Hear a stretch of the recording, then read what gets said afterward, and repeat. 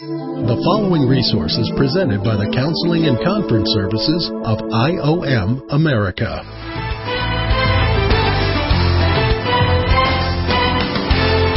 Welcome to A Counselor's Point of View.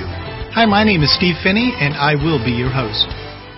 So we want to welcome our online listeners this morning. We really appreciate the input that you give us on a weekly basis. And I thank each of our people that are connected to our podcasts in the Philippines. And we are praying for you, the situation that you were involved with there. So today's message is entitled Repentance for the Psychological Area of Life. So let's take a look at our first slide. The title that we put on this is God and Equal.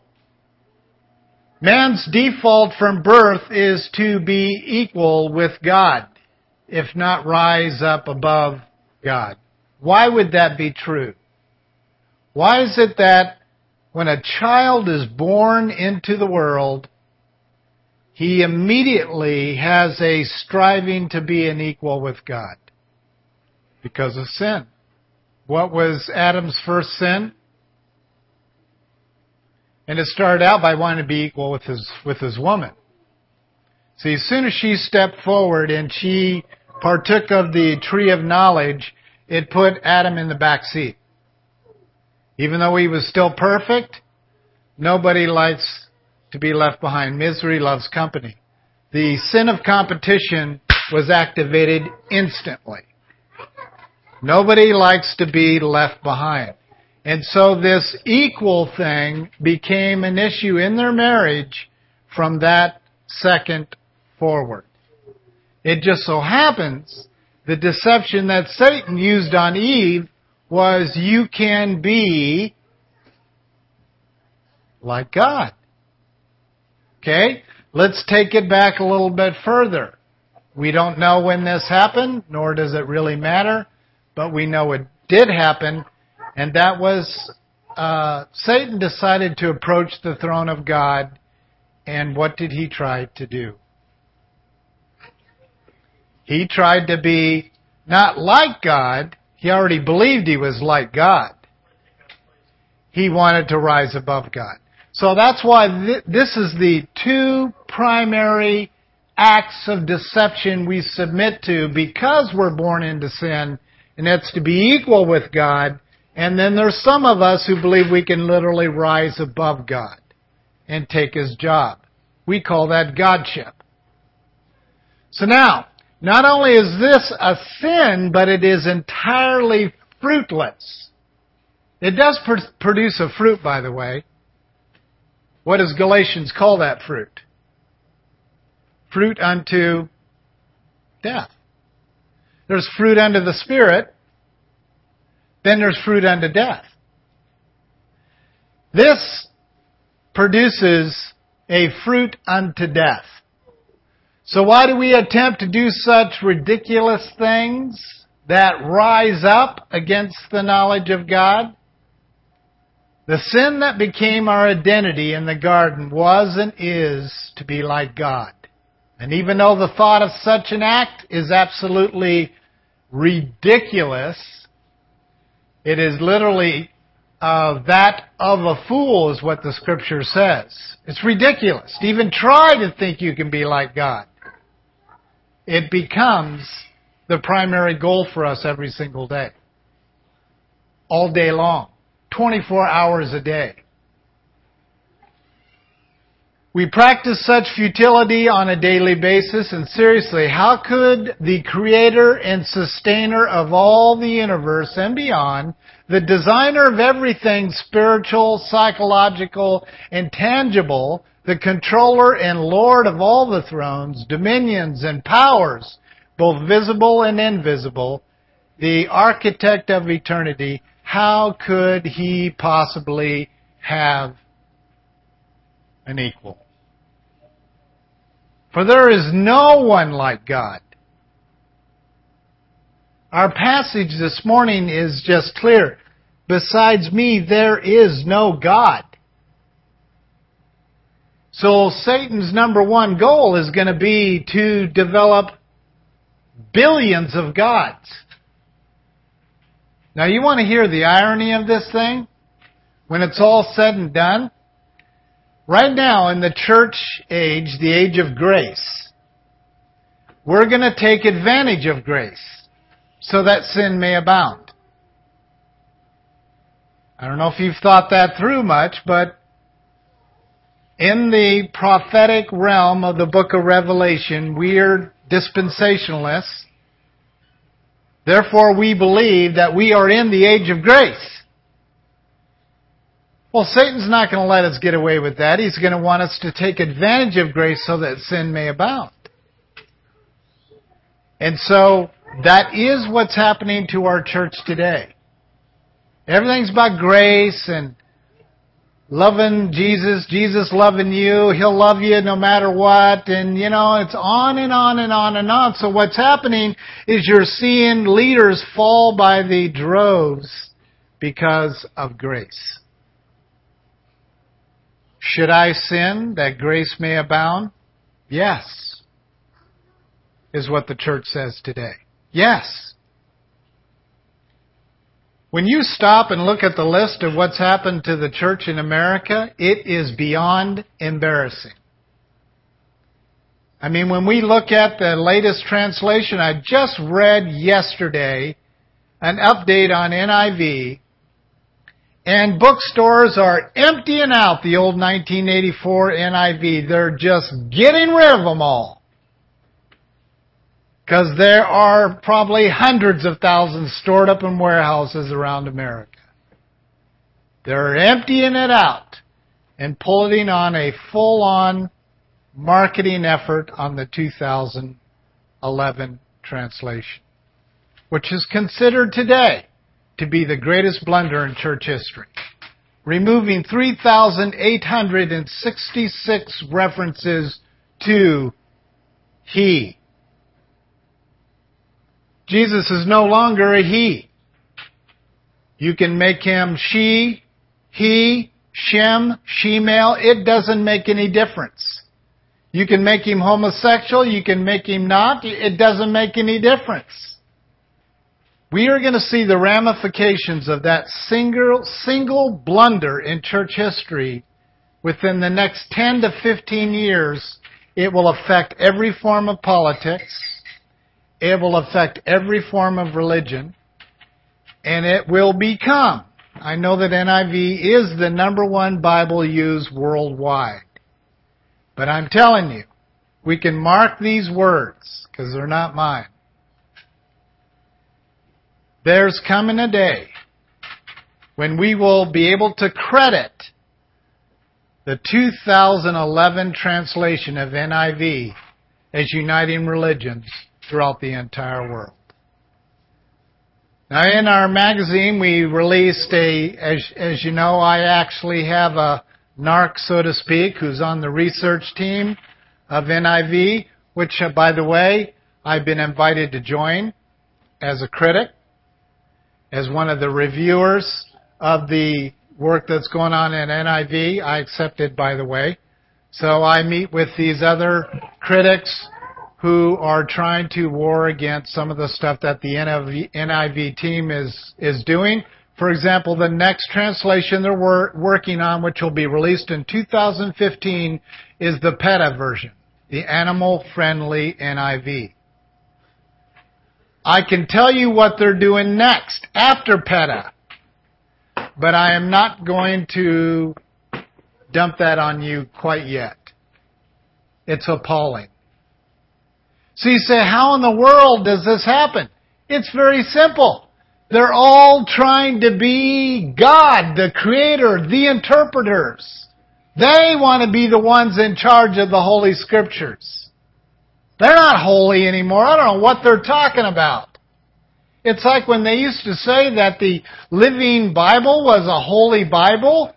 Do you know that Kenneth Taylor would roll over in his grave if he heard that? Thank God heaven binds us from being able to see the destruction on heaven once we get there, because it would destroy him. That wasn't his point in writing the paraphrase. Not to call it a holy Bible. It was a devotional for his kids. But we turned it into this holy, living Bible. It's the number 1, 2 translation that is quoted from worldwide. It's ridiculous. It's not even a Bible. It's not even a quality translation. It's a thought for thought. Well, we don't understand those things. So we got to ask ourselves the question, why is it we got to do this constantly to God? Why do we have to do this?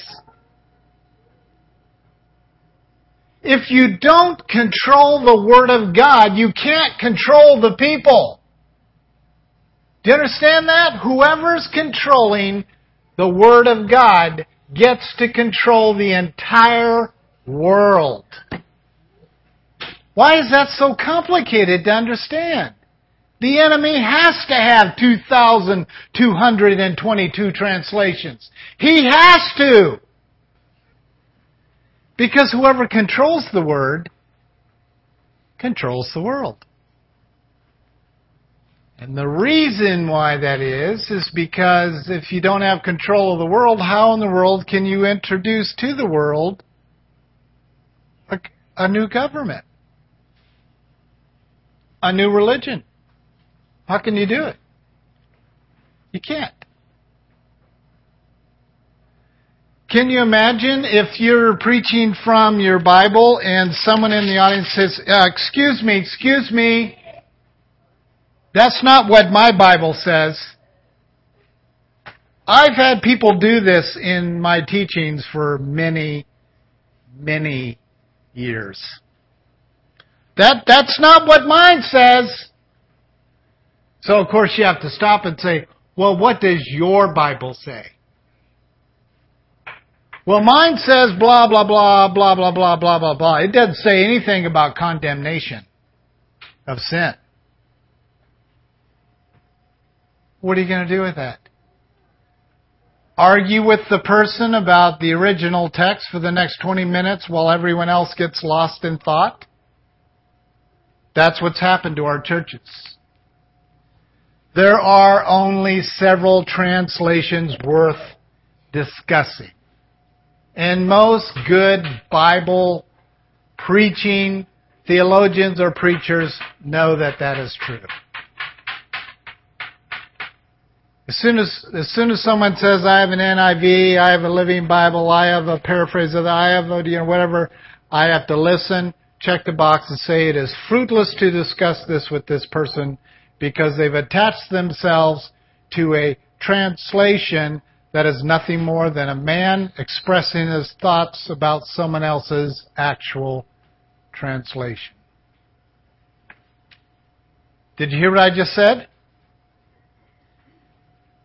Someone put a translation together. That's what it means when it says, when you open up the list and you see each one of the translations, the primary translations, and it goes word for word, thought for thought, phrase for phrase.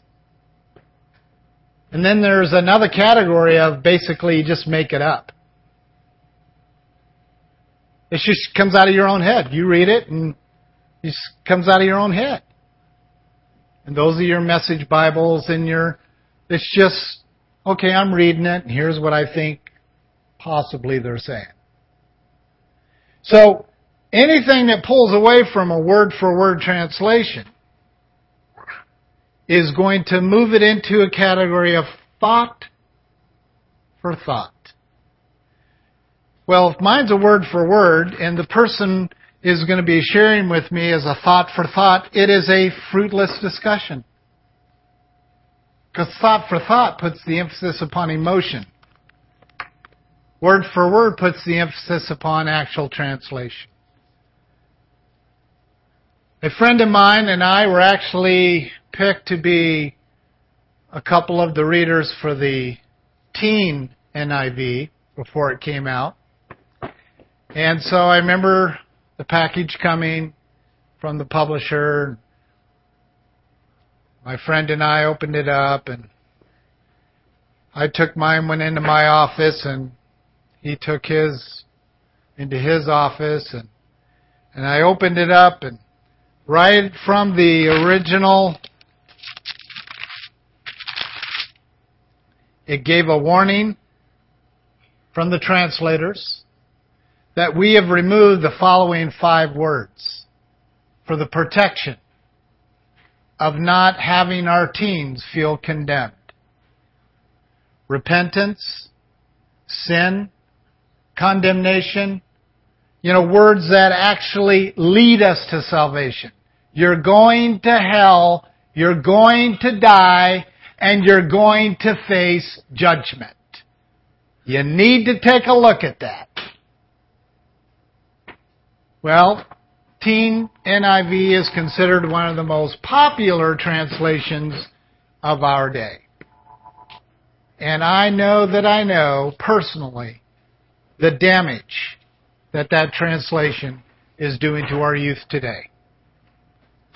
People don't want to talk about going to hell. People don't want to talk about decisions that they make that are condemning by God. They want to know grace. They want to sin so that grace can abound in their church. And now we're in a position of having homosexual pastors and. The reason why that we have all this in our church is because we are in the church age of grace. But I'm here to tell you, and there's very few conservative theologians that disagree with this statement, I am here to tell you the church age is coming to an end. Where our Savior, our husband, is going to come back on a white horse, fire in his eyes, a drawn sword, and he is not going to be the Christ-looking image that we saw when he was here in his first coming.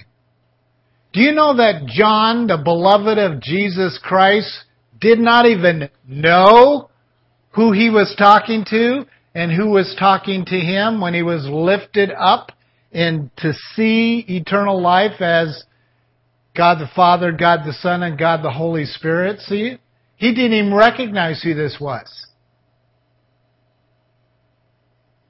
Because he had gray hair, he had fire in his eyes, his tongue was like a sword as he spoke.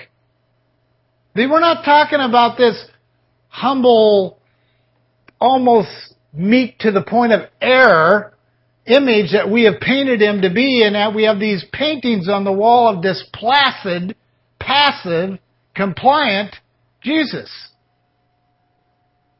That was for the first coming. He did not come to bring judgment, he came to bring peace. And he wanted to show the people the first half of the bridge. The second half of the bridge is going to be much different. And I'm telling you, the church age today is not going to recognize Jesus Christ in his second coming. I can assure you of that. They're going to think that this guy that has come in this second coming is harsh, is rude, is violent, is angry, is not the Jesus that they're used to reading about in the church age. Oh, I know what my Jesus looks like. First coming and second coming. I see both the Lamb and the Lion in my mind. I don't see a lamb anymore. Do you understand that? The Lamb doesn't die in respects of dropping off the face of God's new earth. The Lamb is already present. The Lion of Judah is about to show up. And the Lion and the Lamb shall lay together in perfect peace on the new earth. Not today. Because when he comes back in the second coming, it will be with a sword in hand. Complete different image than what we're used to seeing. Now let's break it down.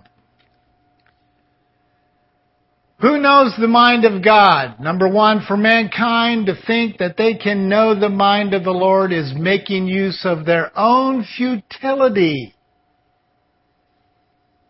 It's nothing more. It's nothing less than ridiculous. I know there's only one way to hear the mind of the Lord. How is that?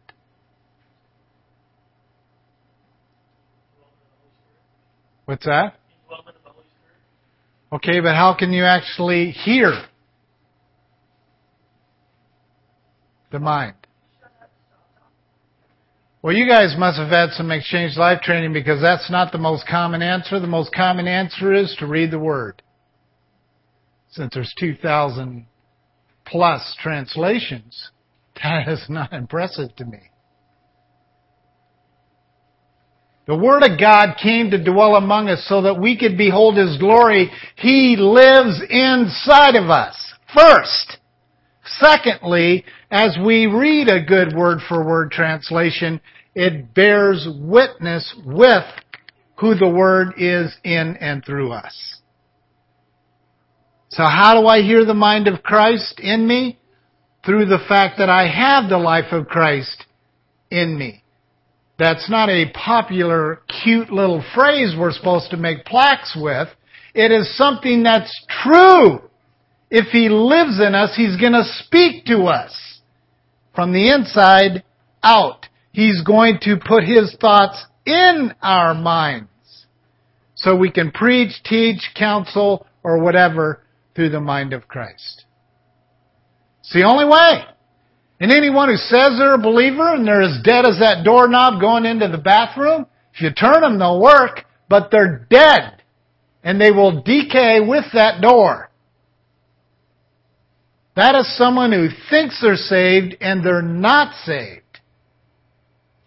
They, too, shall go to hell. The majority of those who say they're Christians will go to hell without question. Deception isn't deception if you're not being deceived. It has no purpose. And the church age is under an enormous amount of deception. Many, many, many shall call out, I know you, Lord. I casted out demons in your name. I preached in your name. I established worldwide ministries in your name. And Jesus is going to say, you're saying, but how could that be? They passed out Bibles. They fed hungry children. How could that be? Unless you have the living life and mind of Jesus Christ in you, folks, listen to me careful. I don't care if you're in a country like India that fights these truths, or if you're in these tiny little squatty countries out in the middle of the ocean. I'm telling you today, you're going to hell. Unless you have the very life of Jesus Christ in you. That is the proof, the only proof of salvation. It's nothing else.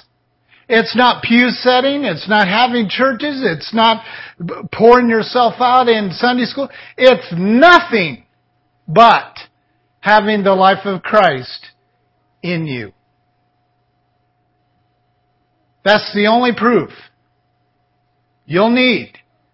When you stand at the gates of judgment and you pull out your identity and you say, okay, well, here's who I am.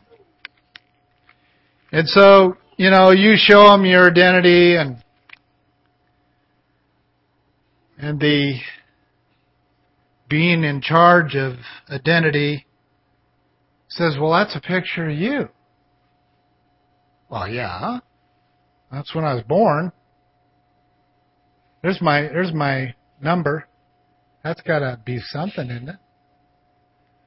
In fact, if you scan this, you can get my medical record. Try it.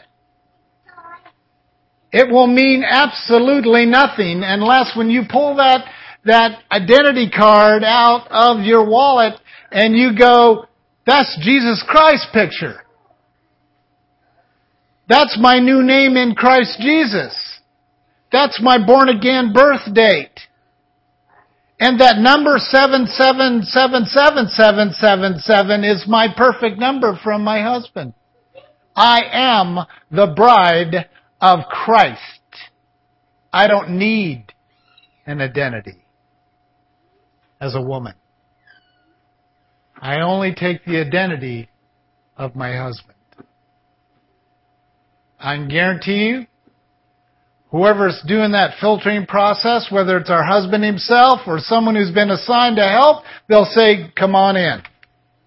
But anyone who pulls their identity card out and even dares to point at their face, dares to point at their accomplishments, dares to point at anything outside of the life of Christ in you are not going to make it.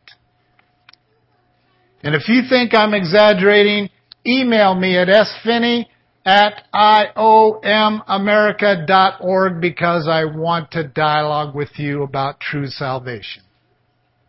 You are not an equal with God. There's nothing you can do to ever be an equal with God. You are not equal with Christ. There's nothing you can do that will ever put you as an equal with Christ. You are the bride of Christ, which puts you at second place, not equal. What is the number one deception that has affected our marriages in every culture all over the world? Someone please tell me. Equality in marriage. 50-50. That'll destroy marriage faster than anything else in the belief system and philosophies of the world.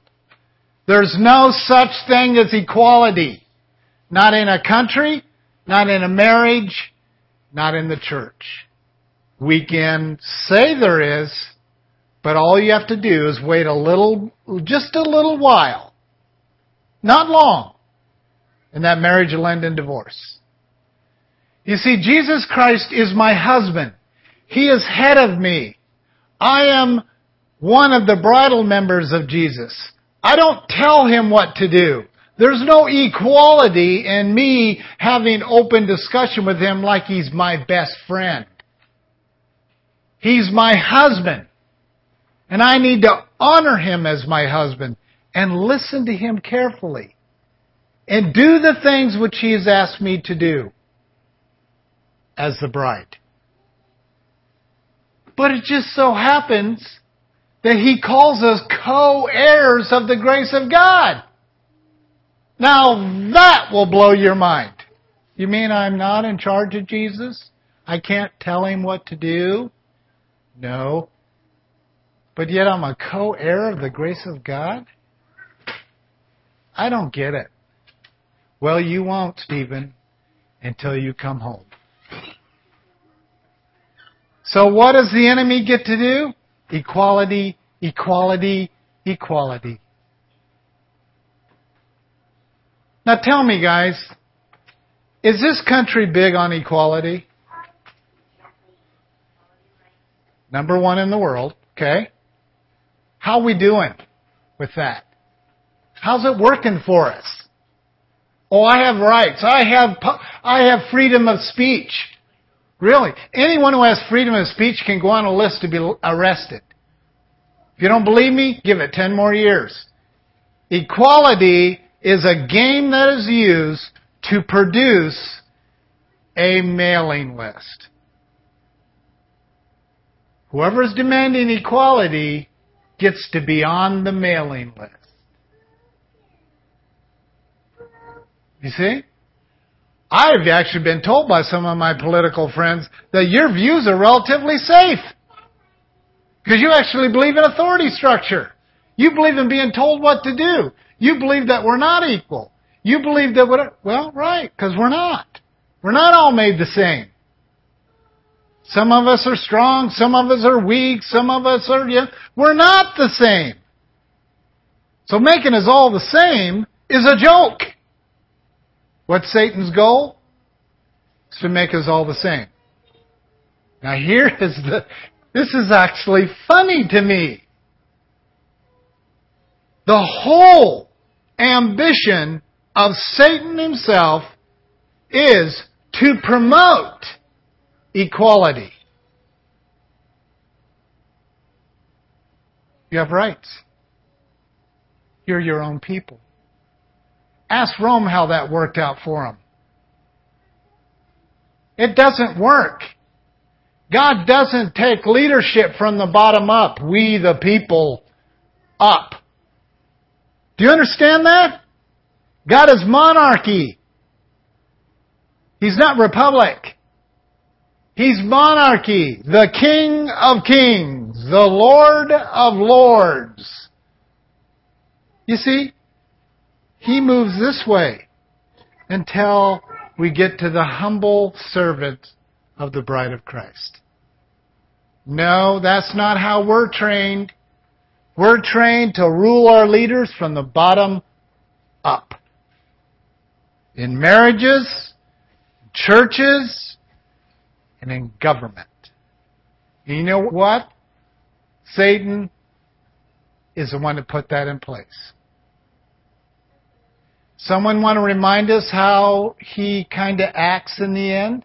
Is he into republic? Is he into elections? Is he into voting?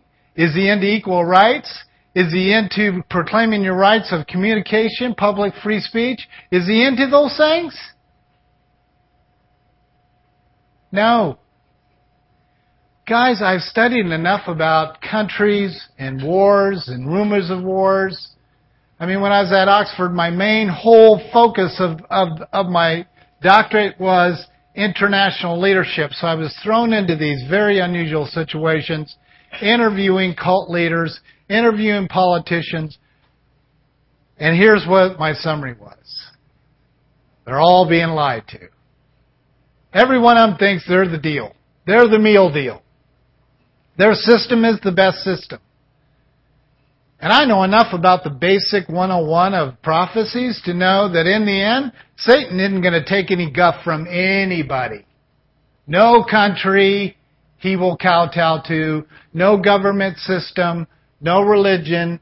He will kowtow to nobody. And it's either his way or something very serious happens. Christians are tortured instantly. What they did in Pakistan this past week will be the norm for Satan. What is happening in countries you and I know about, some of our 2 orphanages are growing and growing and growing because of rebels doing this. They will tolerate nobody who does not support their system. That's how the Antichrist will work. Why is this so difficult for us to talk about as a church? It's too scary. La, la, la, la, la, la, la, la, la, la. You must let people think they have control before you can have control of them. Do you understand that? You have to. As soon as they think they're in control is when you can have control over them. It's very easy.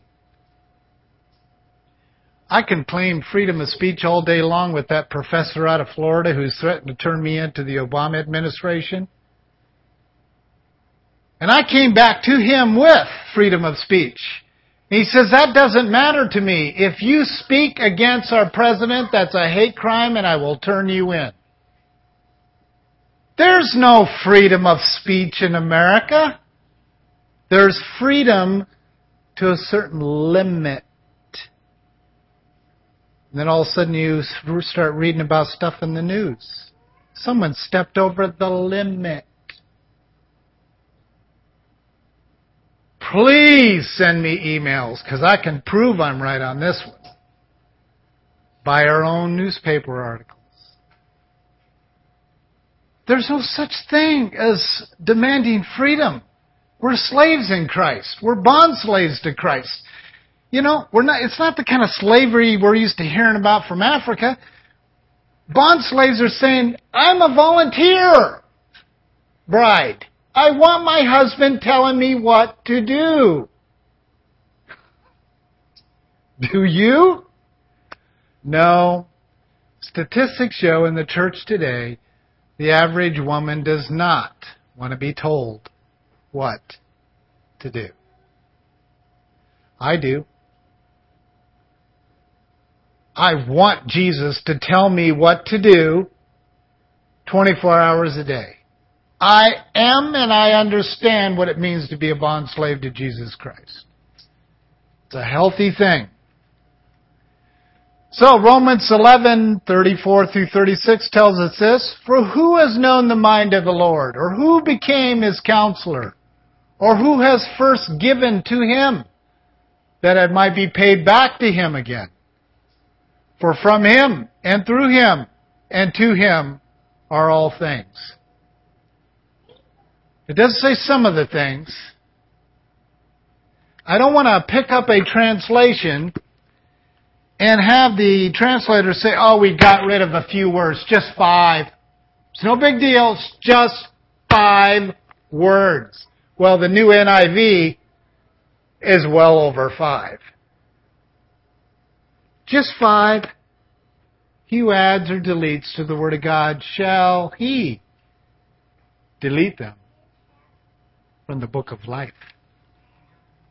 Don't go telling me that I need to take some time to read your translation that has literally cut stuff out of it because it doesn't match the morbid beliefs of your lifestyle. Number 2, playing God is the most pervasive attitude because it characterizes every single descendant of Adam. No human endeavor, object, or relationship is free of the ramifications of man's will set in opposition to or in competition with God's will. What is the number one thing we've talked about, sermon after sermon, that Satan uses to get this job done is competition. America is considered the most competitive country in the world. I don't care what the Olympics says. We will kill people to win. We will take drugs and put them in our body to win. We will do whatever we have to do to be the most powerful country in the entire world, physically, religiously, and politically. It's in every branch of our system of education. It's in every branch of our system of sports. It's in every branch of politics. Everything is about lying, cheating, stealing to present yourself as better than your opponent. The basis of sin is competition. What happened to the days where you would let someone win a board game and enjoy the look on their face that they won? No, we lie, we cheat. It's like, we watch our brother or our sister, we're growing up, we're playing Monopoly or whatever, and we're watching them cheat. And we say, you're cheating. And then it starts. I am not. I saw you. Yeah. Back and forth. Liar, liar, pants on fire. It is in us at birth. They didn't learn it from dad. They didn't learn it from mom. They didn't learn it from their brother or sister.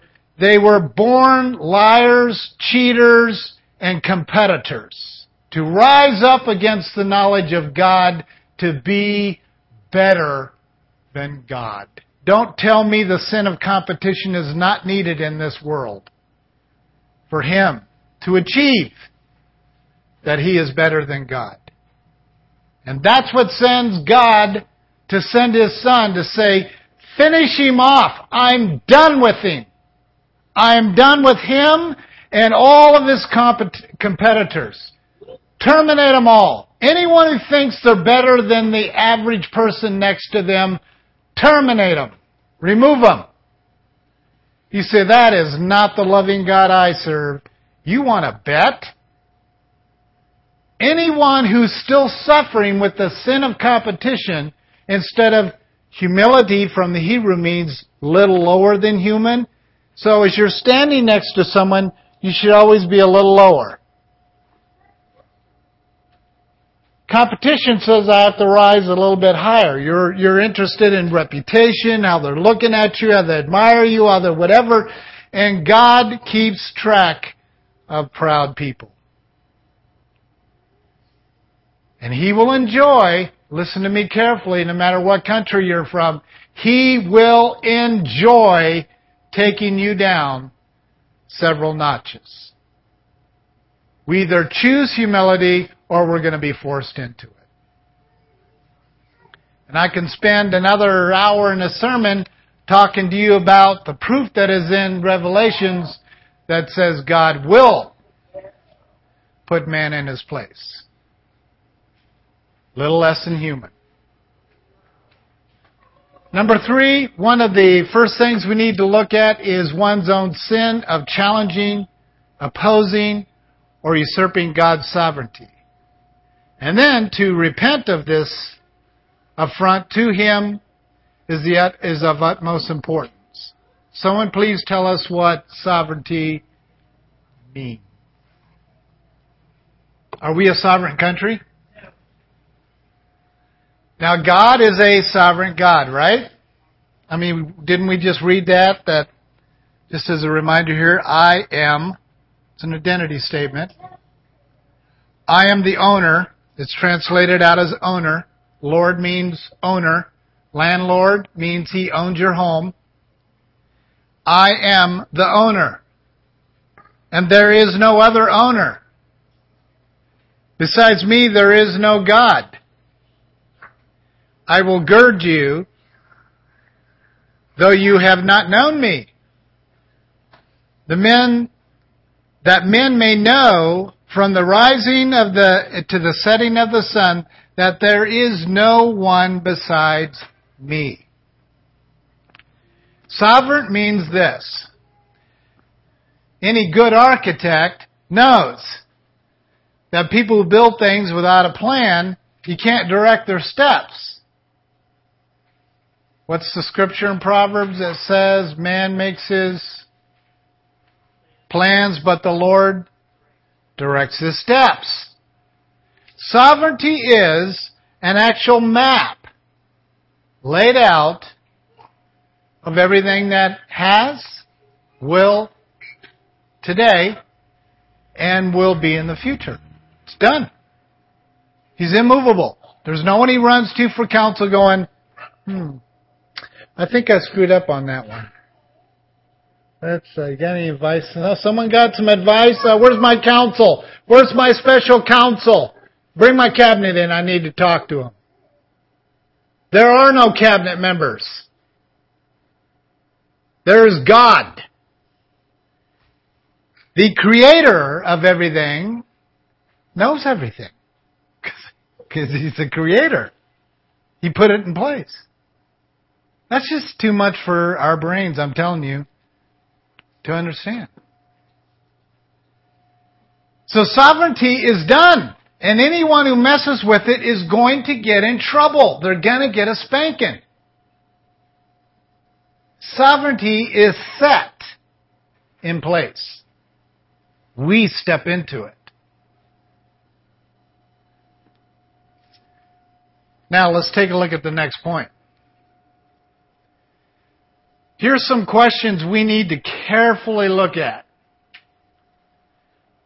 And those of you who are online, you can actually get a copy of this PowerPoint slideshow. There's a little symbol of a PDF next to the microphone button you clicked on. That'll get you this PDF and you can print it. Those of you who are attending here this morning, there's actually notes there that you can take with you. But these 5 questions are very important. What is our mindset toward God Himself when His will for us crosses our own will? So when we look at, well, I think we even call it the crossroads. Or I'm at a fork in the road. Should I or shouldn't I? we should always default to the life in here, not analyzing the two roads that are ahead of us. We need to turn internally for the mind of Christ and just go with the flow. It's not psychoanalyzing the two pathways and determining which is more spiritual. I can guarantee you, folks, Satan is more spiritual than the most spiritual person you can pick out in the church. He can deceive himself as an angel of light to the point you will not be able to tell the difference. Even the elect could be deceived by this Christ figure. He's good at what he does. He presents himself as a powerful spiritual image, an angel of light, not darkness. Lusa is light. Lucifer is a being of the light. You think he's going to change that for you and start wearing black hoods and bite off fingers and have blood coming out of the corner of his mouth like some Satanist? No! That's not his game. His game is being perfect. Number two, do we find ourselves mentally setting standards of conduct for those that are around us? So it's kind of like us saying, well, here's my plan. And you don't fit into that. Bye-bye. He said, we'd never do that as the church. Really? I've been written off so many times in the past several months of my ministry and the grieving I have suffered with some of these write-offs because I didn't match the standard list that they put together and what a pastor, preacher, teacher should look like.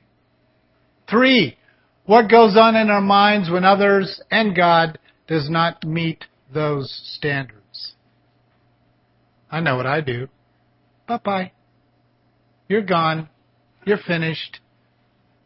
Go to hell. Isn't that interesting that is actually a swear word? Go to hell. I don't think that's accidental. It's a write-off. God's the only one that has that prerogative. Number 4, do we function frequently with an independent spirit without regarding for the plans of others and obviously God? Finally, number 5, do we expect to be praised, commended, or even rewarded for every good thing that we do? Had a guy in my office, and probably for 40 minutes, he was just coming in to do some work in my office, and for 40 minutes he went on about what he had accomplished in his life. I think the guy was probably unsaved, but why do we have such a need for people to recognize our achievements? That's a serious question. Anyone have an answer? So in that belonging, is it an act of independence or is it an act of I want to be like everyone else? I know when I grew my hair out and I started wearing purple pants with glitter on the bottom of the pants, and I dressed in ways that a small town farm community in Iowa thought I was off my rocker. Whereas in the cities, they were wearing this stuff all the time, and it was considered cool. Was I being independent and my own person? That's what I would tell people. No, I was just like the group I was trying to identify with. Here's my point, guys. I hope you're listening carefully. Individualism is a lie. And it's a deception from the pit of hell. Because there's no one who is independent, including Satan. See, he wants followers. He wants groupage. He wants oneness. He wants one world government. He wants one world religion. He wants groupage of people, including himself, to be a part of a community. Gangs, they don't want independent lives. They want to be a part of structure and a certain look and a certain sound, a certain language. No matter what group you pick out, you're going to find exactly the same thing. True independents are truly people of hatred. Ambivalence is the best definition of hatred. And that is, I don't really care what you think. I don't care what my father thinks, my mother thinks, my brother. I don't care. Oh, I'm going to hell? Oh, well. You see, that's hatred. There's not really that many people that fall into the category of hatred, but that is true hatred. It doesn't matter to me. Your point of view, your perspective, the scriptures, I don't care. This mindset comes directly from the enemy. In our Isaiah passage, we see what happened to Satan when God casted him out of heaven. He was put on this earth to weaken the nations. Why? Because he tried to raise himself to God's throne and attempt to function as God and to be like God. When he was cast to the earth, he attempted to replicate this sin by manifesting temptations for man to do and act in the exact same way. And we certainly call this Godship. So Godship is the most evident destructive element in mankind's relation to God and others. For some, Godship is subtle aspect of the mind, will, and emotions, cleverly disguising or even hidden from view unless and until a certain combination of circumstances trigger it into expression. So here's the deal. I can be discipling someone from a gang, and they are at the beckoning call of that gang leader. They'll kill for them. They'll do whatever they have to do to protect them. They protect their family. They're very tight in their group. They're tight in their culture. They're tight in whatever. So in the beginning, as I'm working with this person, they're showing full-on loyalty, full-on attachment, basically what they're used to. But they haven't been tested yet by the Lord thy God. For God tests whom He loves. And this test is this, right here. Well, we'll see. Until a Christian passes the test of endurance, we're not sure they're going to go to heaven. You shall know them by their love. You shall know them by their fruit. You shall know them by their deeds. And those who endure to the end, those shall be saved. Nobody knows that.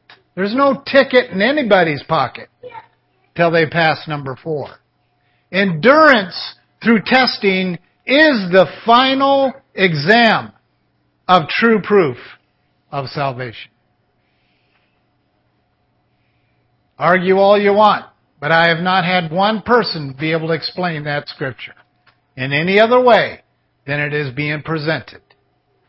Those who endure to the end shall be saved. It's not I got lovey down. It's not I got the fruit thing down. It's not I got my deeds nailed down.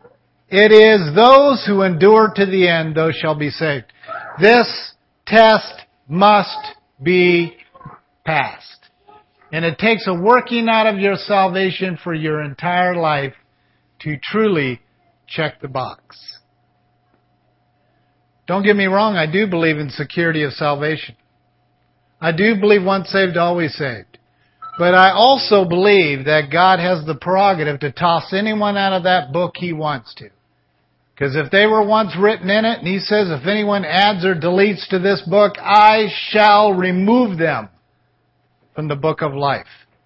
And I can guarantee you, there are theologians that started writing projects that on the end of your life, you became one of these, that God has literally picked up His eraser and He has erased you out of the book of life because you took out some of the most critical words that leads people to salvation. I don't know who you are. That's none of my business. I just know that this is true because of my Abba Father said it was true. These are serious words we're talking about here. This is not a concept. This is not a fun little sermon. Repentance in the psychological area of life is critical that you discover what you need to repent of in the mind, in the will, and in the emotions. These 4 points, I want you to carefully review. We're not going to review them thoroughly at this moment, but I do want you to pour yourself over them in prayer. The first one is, for many of us, there are expressions of genuinely egocentric attitudes, but for many, they show up in many forms of selfishness, and that's why you have to carefully think this through. 2, and as with most self-life expressions, rejection needs to be identified as a contributing factor of playing God.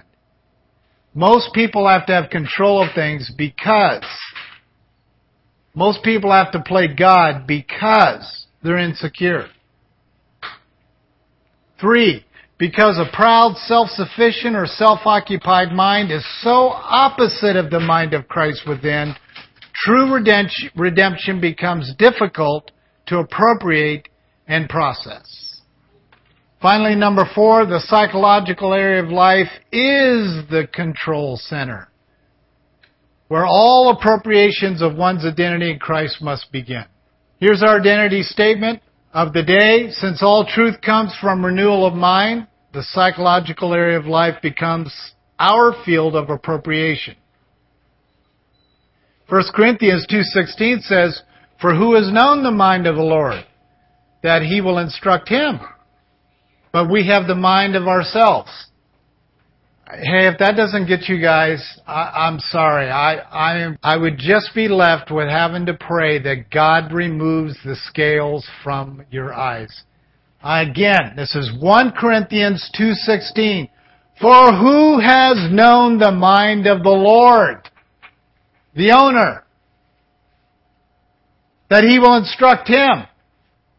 Listen to the way people pray, and I'm telling you, they're ordering God like He's some kind of slot machine. They're telling Him what to do. How dare us tell God what to do? And then, but we have the mind of Christ. And I know that America, one of the most powerful economic countries in the world today, is because of education. Now, as Mike from Dirty Jobs says, we loan money to students of money we don't have to students who cannot pay it back. We loan money to students so that they can get degrees for jobs we don't have anymore. Now that's Mike from Dirty Jobs on television. That's his philosophy of what's happened to our country. I'm telling you, he's right on. Education has ruined our country. And I'm not talking about basic education. You train your children up in the ways of the Lord. That's healthy stuff. I've even gone to get classwork done on areas from politics to whatever because I needed to understand more about what I do. So it's not being against education. It is the economy of education that has ruined us. God put the mind of Christ in you, Stephen, so you don't have to figure it out. He is obedient to my sovereignty, so just dwell upon the mind of Christ in you. But I don't know how that works. How can the mind be in me? Well, if you don't understand Christ in you, the hope of glory, you're not going to ever figure this one out. If you don't understand the exchange life, who you are in Christ, forget what I said today. It's fruitless. You must understand that Christ lives in you. To pour His mind out into your mind for renewal of mind, dumps into the will so you can choose His mind, so it gets into the emotions and your emotions go, yes. Not going and getting a degree on theology. I study every day. I pull books off of my bookshelves all day long. But it is not who I am, nor am I striving to be like that author. I want deeper understanding on certain things. Those books mean nothing to me. Take them away, and I will still have this. Whoops! Take that away, and I still have the Word of God in me. Put me in prison, and I still have the Word of God in me. There's a good reason why the Lord has allowed 67% of the world's population not able to read this book. There's a good reason for that. How have they survived in Christianity all the way up to today? It's called the life of Christ. But no, we have to study to show thyself approved, to handle accurately the word of truth, to see if other people are wrong. That's what we need to do. I study to show myself approved, to handle accurately the word of truth, because the word is Christ. To handle accurately His life in me. The exchange life is absolutely critical to understand all of life. Father, we thank You for the blessed privilege of this truth.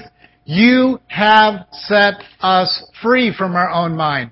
You have set us free from our own opinions. You have set us free from our own sovereign plans. You have set us free from our own self-destructive independence.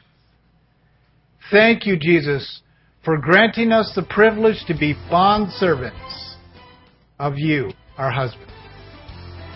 Thank You, Jesus, for being our husband.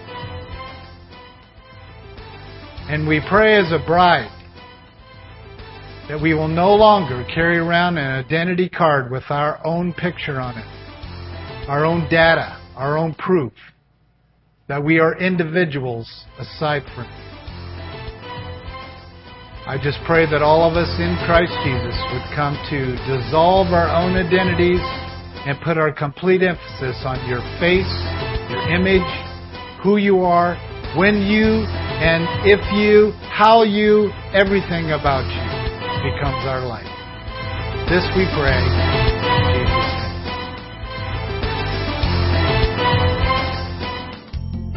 This resource has been presented by the Counseling and Conference Services of IOM America. For more information about our ministries, visit us online at iomamerica.org. That's iomamerica.org.